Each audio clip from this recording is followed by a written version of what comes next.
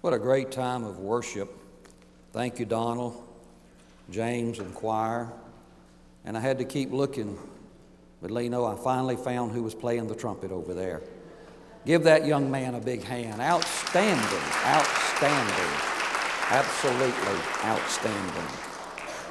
I invite you to turn in the Old Testament to Psalm 92, and we will move through this over the next few moments. Each of the different phrases there, Psalm 92.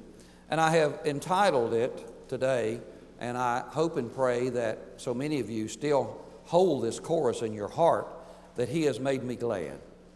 You know, it's all I can do to keep from singing, because I know that would be a disaster. But I have had twice in just recent days to tell me what a wonderful voice I have, and that I should be in the choir. I'm serious. At Choir Fest, I was told that. And then James, he's loving this. 4:30 today. No, I'll be busy at 4:30. Y'all be quiet. I'll be busy at 4:30. But, so to both of these people, I have said to them, they would say, you ought to be in James's choir. And I said, well, I tried out and he wouldn't take me. So, but He has made me glad. He has made me glad. I will rejoice, for He has made me glad. And this is kind of an unusual flow here. At first you'll think, wow, this is not really happy, but it is if we can get in together in the same spirit here, because this phrase, He has made me glad, comes right out of Psalm 92. And let's pray together again. And Almighty God, I pray that as you have touched my heart with this, and I've made a mess out of my notes, and I just trust you to lead us through it, and that we will know that we have reason, in spite of whatever is going on, to be glad in you. Forgive us of our sins, and our prayer is that here today, someone, more than one, will accept you as Lord and Savior, and those by way of radio, somebody will pray that prayer. Lord Jesus, come into my life. Forgive me of my sins. I make you my Lord and Savior. And I pray that all of us will be drawn closer to you. Forgive us of our sins. In the precious name of Jesus we pray. Amen. I began by reading the opening 4 verses, which you see there under the title, He has made me glad. And it says here, it is good to give thanks to the Lord and to sing praises to your name, O Most High, to declare your loving kindness in the morning and your faithfulness every night. On an instrument of 10 strings, on the lute, I had to Google the lute, and it is a stringed instrument. Looks like it comes out of the Shakespearean era. Obviously, it was in the biblical days too. But on the instrument of 10 strings, on the lute and on the harp with harmonious sounds, for you, Lord, have made me glad. You, Lord, have made me glad. Through your work, I will triumph in the works of your hands. There's 4 thought processes, as best I could understand them, and in the studying of the commentaries, that the psalmist is indicating these things in his life that are the works of the Lord, and because of them, they have made him glad. The first one is, He has made us glad because He has revealed Himself to us. That is very, very, very important. Psalm 92, verses 5 through 8 says, O Lord, how great are your works! Your thoughts are very deep. A senseless man does not know, nor does a fool understand this. When the wicked spring up like grass, and when not all the workers of iniquity flourish, it is that they may be destroyed forever. But you, Lord, are on high forevermore. We can be glad in spite of what's happening because God has revealed Himself to us. I won't go through a laundry list of the challenges in America today. I would get it wrong, I might say it wrong, but I think everybody knows And I think about back in the early days of our space exploration, that one of the most dreaded words that we could hear would be our astronauts saying, "Houston, we have a problem." That would be one of the most devastating words to hear, but thank God in most of those situations they were worked out. But I know, and I say this, and that is I believe that there's awareness here that we could say, America, we have a problem. We have a problem in America. And I am restricting this to America. We have a problem over the world, over the whole world right now. But we live here, and we're in the midst of this problem. America, we have a problem. Now, bear with me. In fact, with what I'm fixing to say, I enjoy having a good time and just, carrying on. So when I got here this morning, I asked one of our guys back there, I said, "Am I preaching today?" I like to ask that on Sunday morning. Am I preaching today? And he said, "I don't know, but we'll see when you get up there." Woo! Mickey, man, we'll know when you get up there. Well, you'll probably think, "Oh, he ain't preaching today." Friend, we've got a problem, and we've got two options. We've got two options to turn to with the problem, and naturally, foremost is God. And now here's where I've tried to prepare you, or we can turn to Humpty Dumpty. I'll explain it. In fact, a large segment of our nation has turned to Humpty Dumpty. America sat on a wall, and America had a great fall. And all the king's horses and all the king's men could not put America back again.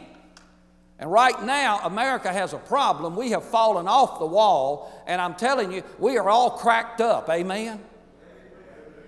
And we are expecting the king's horses and the king's men, let me say, we are expecting the government to put it back together again. And friend, they're making a bigger mess of it than what it already is. But God has revealed Himself to us, and I thank God. In the midst of it all, I thank God. This passage of Scripture tells us that God is great. How great are your works? This Scripture tells us that God is wise. Your thoughts are very deep. It took Job a lot to learn that. And finally said, "I talked about things I didn't know, I didn't understand, but now I see how awesome and mighty and wise you are, God." God is great. God is wise. God is in charge. Amen. But you, Lord, are on high. He is in charge, and God is eternal. Now, we have a problem, and it is a serious problem, but we can rejoice in the Lord because we have a great, wise, powerful, eternal God that if we will turn to Him, we will see our way out of this problem. Now, you watch the news and you hear all these commentaries and all of these panels and things like that. And whatever media you are watching, if it's a more liberal media, they will throw up their hands and say, "I just don't understand what's going on," which means they don't understand conservatives. If it's a conservative media, we throw up our hands and we say, "I don't understand this. I just cannot believe that they believe this, think this way, and make these decisions." And of course, if you're of that mindset, you're talking about the more liberal side of the situation. And I sometimes sit there and I myself, and I think I've got the flow here, I have really scribbled on these notes. And that is, we need to cut to the chase. And whether anybody is a liberal or a conservative or progressive or whatever, we cannot fix the problem until we isolate the problem, until we identify the problem. And the problem is the problem that has been the problem since the devil got kicked out of heaven, friends. And it's pride. That's the problem. Everything else is a symptom of the problem.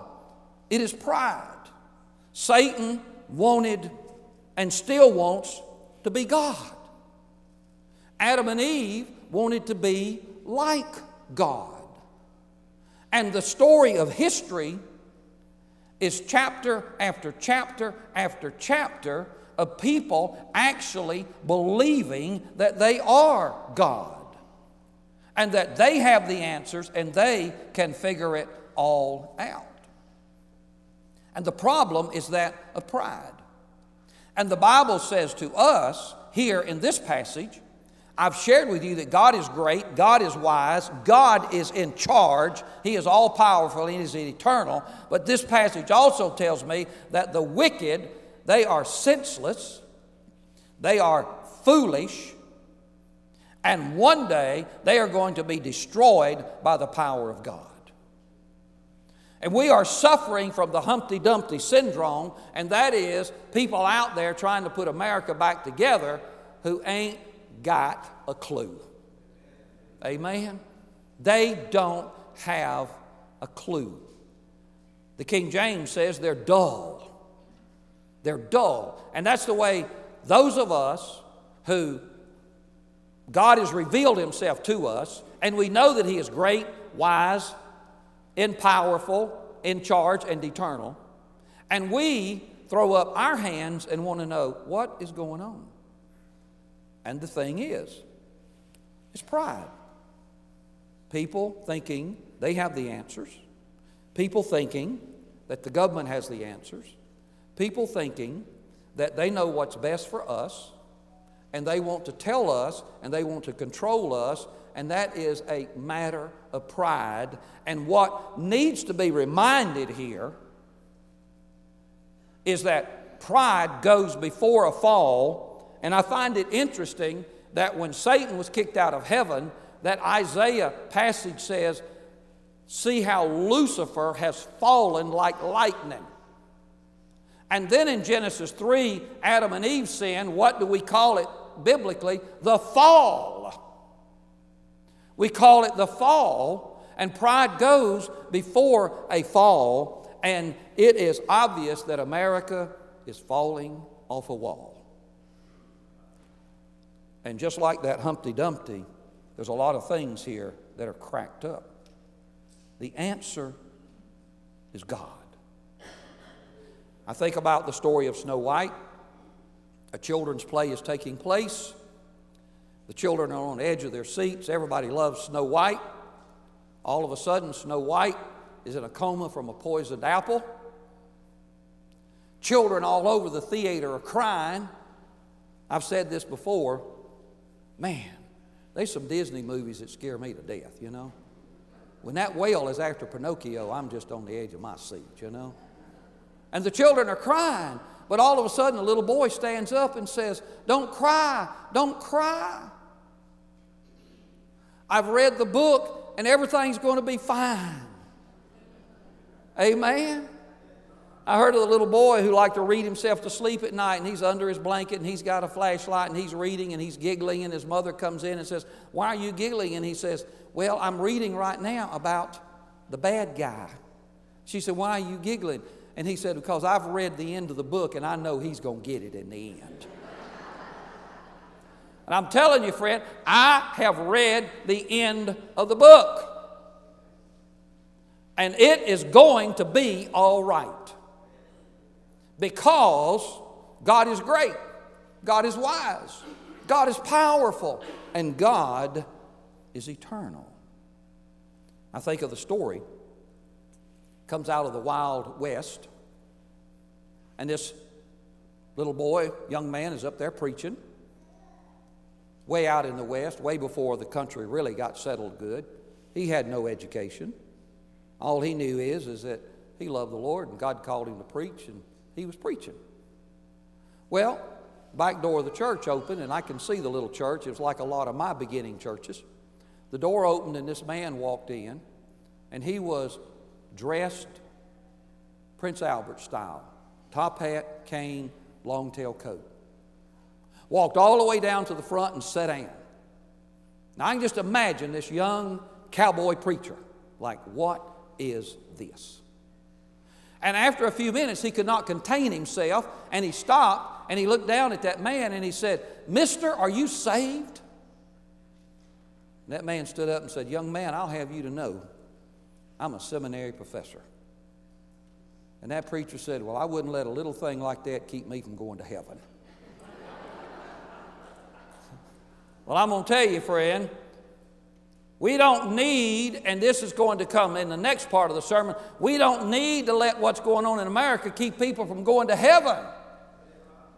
We owe it to them to make sure that they know that there's another option than Humpty Dumpty, amen? Who can't put nothing back together, and guess what? They broke it to begin with. How about that? So, he has made me glad. I rejoice. I will rejoice in the Lord because he has revealed himself to me, and in him is hope and life and power. And so I am trusting in him. Secondly, he has made me glad because he has delivered us from our enemies. The author, the psalmist, says in Psalm 92 in verse 9, he says, "For behold your enemies, O Lord, for behold your enemies shall perish. All the workers of iniquity shall be scattered." This is the hard part of the Bible, but it's the true part of the Bible, and it's what America has lost, and that is there's no consequences for anything, but I'm going to tell you, there's consequences for wickedness and evil. One day, God will take care of business. As R.G. Lee would preach, there's a payday coming someday, friends. There's a payday coming sometime. And so then in verse 11, not only has God triumphed over his enemies, and we need to remember this, the mindset in America is absolutely flying in rebellion in the face of God. Every commandment has been broken 100 times over. But God will take care of that. And then the psalmist says in verse 11, "My eye also has seen my desire on my enemies. My ears hear my desire on the wicked who rise up against me." Now, when he's writing this, tribal culture, warring tribes, a lot like what goes on in the Middle East right now, not knowing on any day how the day is going to turn out, not knowing who's going to attack you, and I'm going to tell you, we're getting to that point now. And so, when he says that he has delivered me from my enemies, in a very real way, he's talking about physical, nationalistic enemies. But I want us to concentrate for a moment that God can deliver us from our spiritual enemies. And I would ask the question, what is it in your life that will rob you of your joy, that makes you afraid, makes you anxious, makes you feel shame, makes you feel guilty, makes you feel unworthy, makes you less than who God created you to be? I am telling you here and now, God can conquer that enemy in your life. And I rejoice because he's conquered a lot of enemies in my life. I keep going back with this passage, with this scripture, to Psalm 23 and the kind of life that can make us glad, where God has delivered us from our enemies. The Lord is my shepherd, I shall not want. I don't want. I'm okay. He makes me to lie down in green pastures. I can relax because I know I'm safe in him. He leads me beside the still waters. He restores my soul. He leads me in the paths of righteousness for his name's sake. And in verse 5, you prepare a table before me in the presence of my enemies. You anoint my head with oil, my cup runs over. Verse 4, yea, though I walk through the valley of the shadow of death. In God, we don't even have to fear the aspect of eternity. I will fear no evil, for you are with me. Your rod and your staff, they comfort me. They comfort me. I rejoice today. I am glad today because I know on the cross of Calvary, As Donald sang a while ago, Jesus is triumphant over the enemy. He triumphed over Satan, and he triumphs over all the lack of confidence, all of the inferiority, all of the guilt, all of the anxiety. He has triumphed over that. And God has and will deliver us from evil. Now, I told you 2 weeks ago maybe that I'm on a prayer kick. And that's what I spoke to the Exchange Club the other day, One Nation Under God. Don't look at that picture in the paper this week. I look like Yoda in that picture. Now everybody will go out and buy a paper, and I'll get a commission. But I spoke One Nation Under God, and I told them I'm on a prayer kick because I'm going to tell you, friend, we can vote. Yes, let's vote. We can speak up. Yes, we can speak up. We need to encourage people of character and Christianity to run for office. But I'm telling you, friend, we are down to the point where we better be on our knees. We better be on our knees and hear this, and I have begun to mention this thing. Those people in our society who are creating such trouble, such turmoil, such atrocities, I have no desire whatsoever for them to go to hell. I pray for their salvation, and I pray that they will see the God who revealed Himself to me.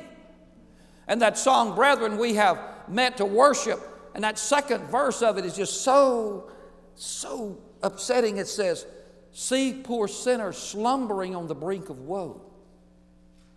They call themselves woke, but they're asleep. Amen? And what they don't understand is they are sleeping on the brink of woe. And then it says, death is coming. Hell is moving. Can we bear to let them go? No. Whoever they are.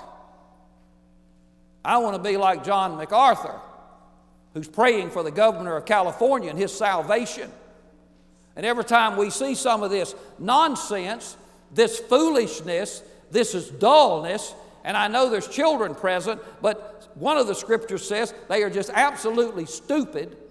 When we see them, instead of throwing up our hands and wishing them poor, let's throw up our hands and say, God, show yourself to them. Save them. Save them. And that's the way I want God to deliver us from our enemies. I want Him to save them. So I rejoice. Number 3, He has made me glad because He has given us strength and honor. Psalm 92:10. But my horn you have exalted like a wild ox. Horn is a symbol of power here. An ox was one of the most powerful beasts that they had. And God has given us strength. And then I love this. And I have been anointed. We are the anointed, friends, with fresh oil. And so what He is saying here is, He has made me glad because He has given me power and He has given me position. And that I can do all things through Christ who strengthens me. And out of Psalm 23, where He says that He's prepared a table before me in the presence of my enemies, and you anoint my head with oil and my cup runs over, we are able to say in the midst of it all, I'm a child of God, and I am a child of the King, and I have no need to fear. I have no need to fear. And so I rejoice. He has made me glad. Yes, we got a problem. But friend, number 1, there's a God. And He is wise, He is great, He is powerful, and He is eternal. He has and He will deliver us from our enemies, but my prayer is that He will deliver us by them getting saved. And I'm on that prayer kick. God, save these people. Because, they're headed for something terrible. They are headed for something terrible.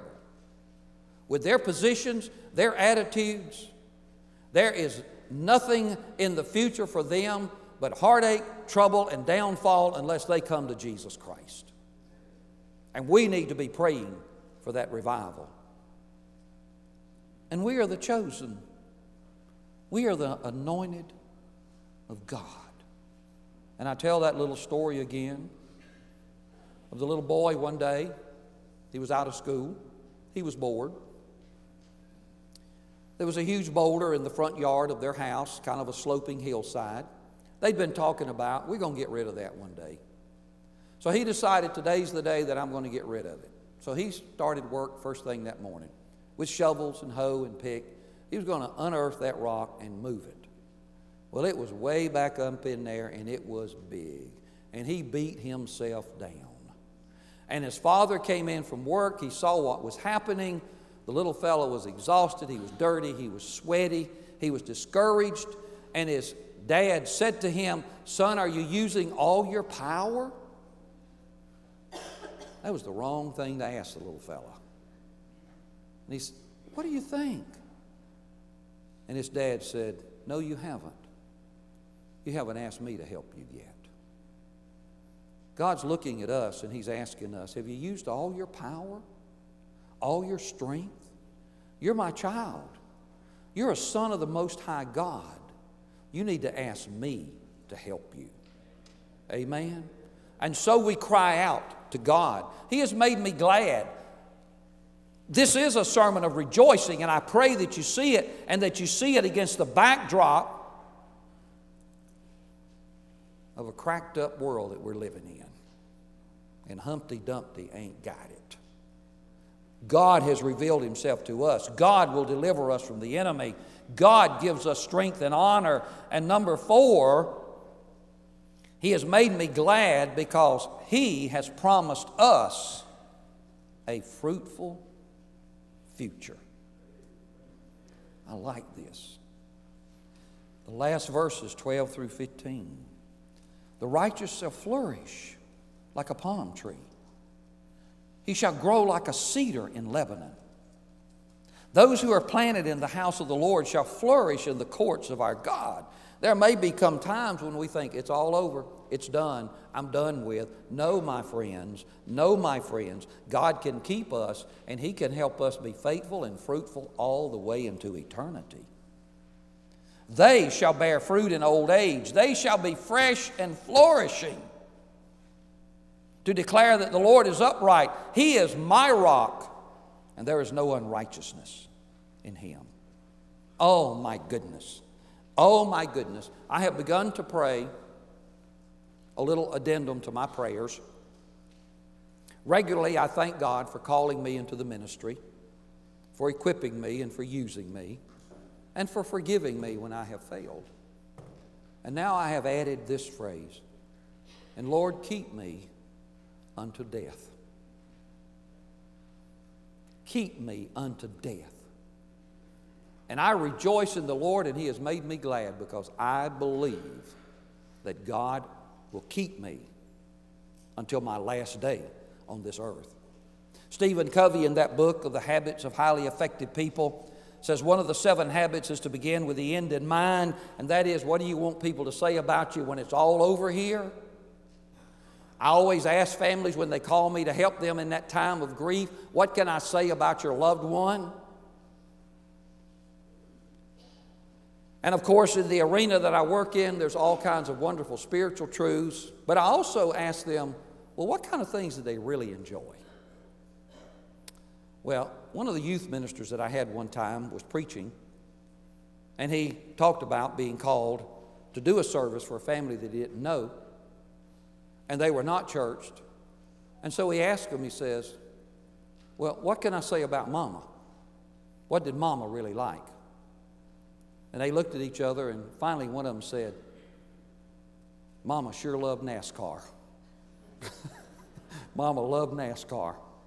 Well, that's good.